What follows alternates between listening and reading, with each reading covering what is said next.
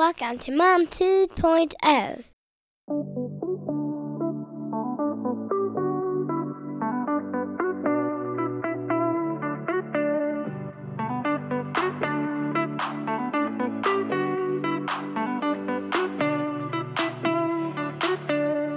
Hi, I'm Vicky. Over the past 3 years, I've gone from having so little energy I needed 3 reasons to go upstairs to waking up full of energy and genuinely enjoying time spent with my kids. In this podcast, I share everything that I've learned that has helped me so that it can help you too. I cover a wide range of topics, everything from stress to nutrition, and my hope is that this podcast will take you from tired to inspired so you have the energy you need to enjoy life the way you deserve to.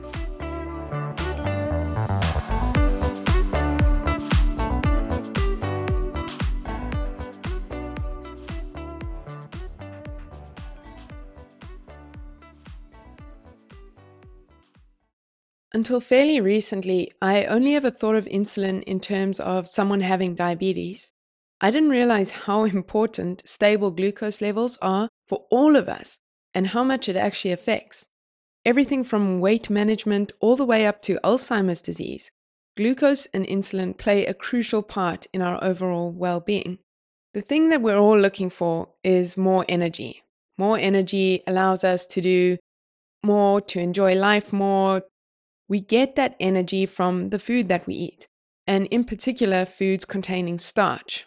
When we digest these foods, they get broken down into glucose, which then enters our bloodstream.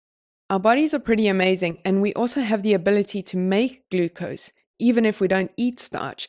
But eating starch is more enjoyable than not, so eat starch. Now, in order for it to be used as energy, glucose needs to get from our bloodstream into our cells. It does this with the help of insulin. Insulin is like a key that opens a door to the cells so that glucose can get inside. Insulin's a hormone that comes from the pancreas. So when we eat something containing glucose, the pancreas releases insulin into our bloodstream. The insulin then attaches to the cells and unlocks the doors, letting glucose inside. Once inside the cell, glucose is then used as energy for all our activities and our bodily functions, everything from exercise to breathing. Our bodies need to keep the right amount of glucose in our bloodstream. Too much can be harmful, so when we have too much in our bloodstream, our bodies store that extra glucose for later use, kind of like saving it for a rainy day. So extra glucose is stored as glycogen in the liver and muscles. And then later, say we haven't eaten for a while and we need to keep those levels of glucose stable in our bloodstream, then our bodies can convert that stored glycogen back into glucose to give us the energy we need. The problem comes when we keep dumping large quantities of glucose into the bloodstream. We keep eating, and that keeps adding to our glycogen stores, but we never get to use them because there aren't ever rainy days. And this causes the insulin resistance. The pancreas is going to keep producing large quantities of insulin to try and deal with the amount of glucose in your bloodstream, but eventually the cells are going to stop letting glucose in because they're full, and that's when insulin stops working the way it should. So now blood sugar levels are high and insulin doesn't work the way it should, which is what causes type 2 diabetes. Interestingly, Alzheimer's has started being referred to as type 3 diabetes or diabetes of the brain because of the strong link with blood sugar levels. We all know that you get energy from carbs, but all carbs are not created equal. And what I mean by this is, let's say you eat a Snickers bar, and that is quickly converted into glucose, and it hits your bloodstream. Insulin comes in, sends some of that glucose to your cells, and you get that burst of energy. Problem is, it's a lot of energy. It's a spike. And now, 20 or 30 minutes later, your blood sugar levels drop below normal levels, a dip, leaving you feeling drained and tired, and you start searching for the next thing that's going to give you a spike so that you can feel that energy again. Had you chosen something like eggs instead of that Snickers bar, you would still have gotten an increase in energy, not a spike though, and it would have remained longer. and you wouldn't be consumed with finding the next shot of energy in 30 minutes' time.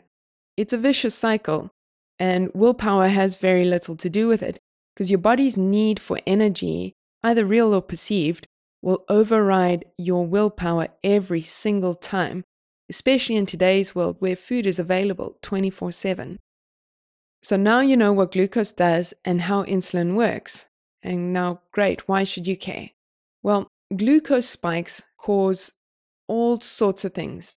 They cause insulin overload, energy imbalance, inflammation, damage to blood vessels, hunger, cravings, fatigue, brain fog, you name it. I recently came across Jesse Inchauspé. I'm probably saying that wrong. She's otherwise known as the glucose goddess, and she's a biochemist. She's been compiling data on glucose for years, and her data shows how glucose spikes cause all of these problems, and she gives us ways to mitigate some of these effects. What I've learned from Jessie about glucose is that we don't need to get rid of everything in our diets that cause glucose spikes. We just need to be more strategic. I love this approach because it's not an all or nothing approach that a lot of health professionals out there have today. That being said, it's also important to remember that using these hacks is not an excuse to eat poorly all of the time. You can't hack your way out of a bad diet. So Jessie has a lot of hacks that she uses, and I'm not going to go through all of them. I'm just going to go through the ones that I have felt to be the most helpful and also the easiest to implement.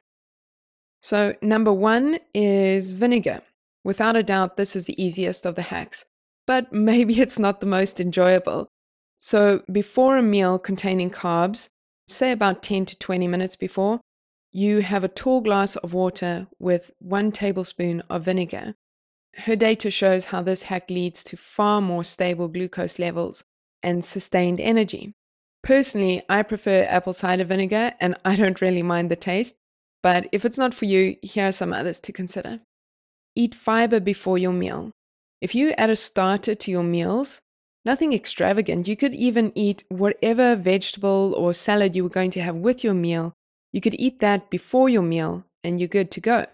So basically what her data shows is that fiber-rich foods, if they're eaten before the meal, they get into the digestive system before the carbohydrates, and it slows absorption of the carbs, leading to a more balanced glucose level. Hack number 3 is to move after each meal. It's really simple and really enjoyable also. All you need to do is about 10 to 20 minutes after you eat, go for a walk or do some exercises. If you're shot for time or space, you can do squats wherever you're standing, wherever you are, and at the very bare minimum, you can do calf raises at your desk. Go and look on Google for that. There are a lot of options for this, and don't look for reasons why you can't. Just get creative and don't overcomplicate it.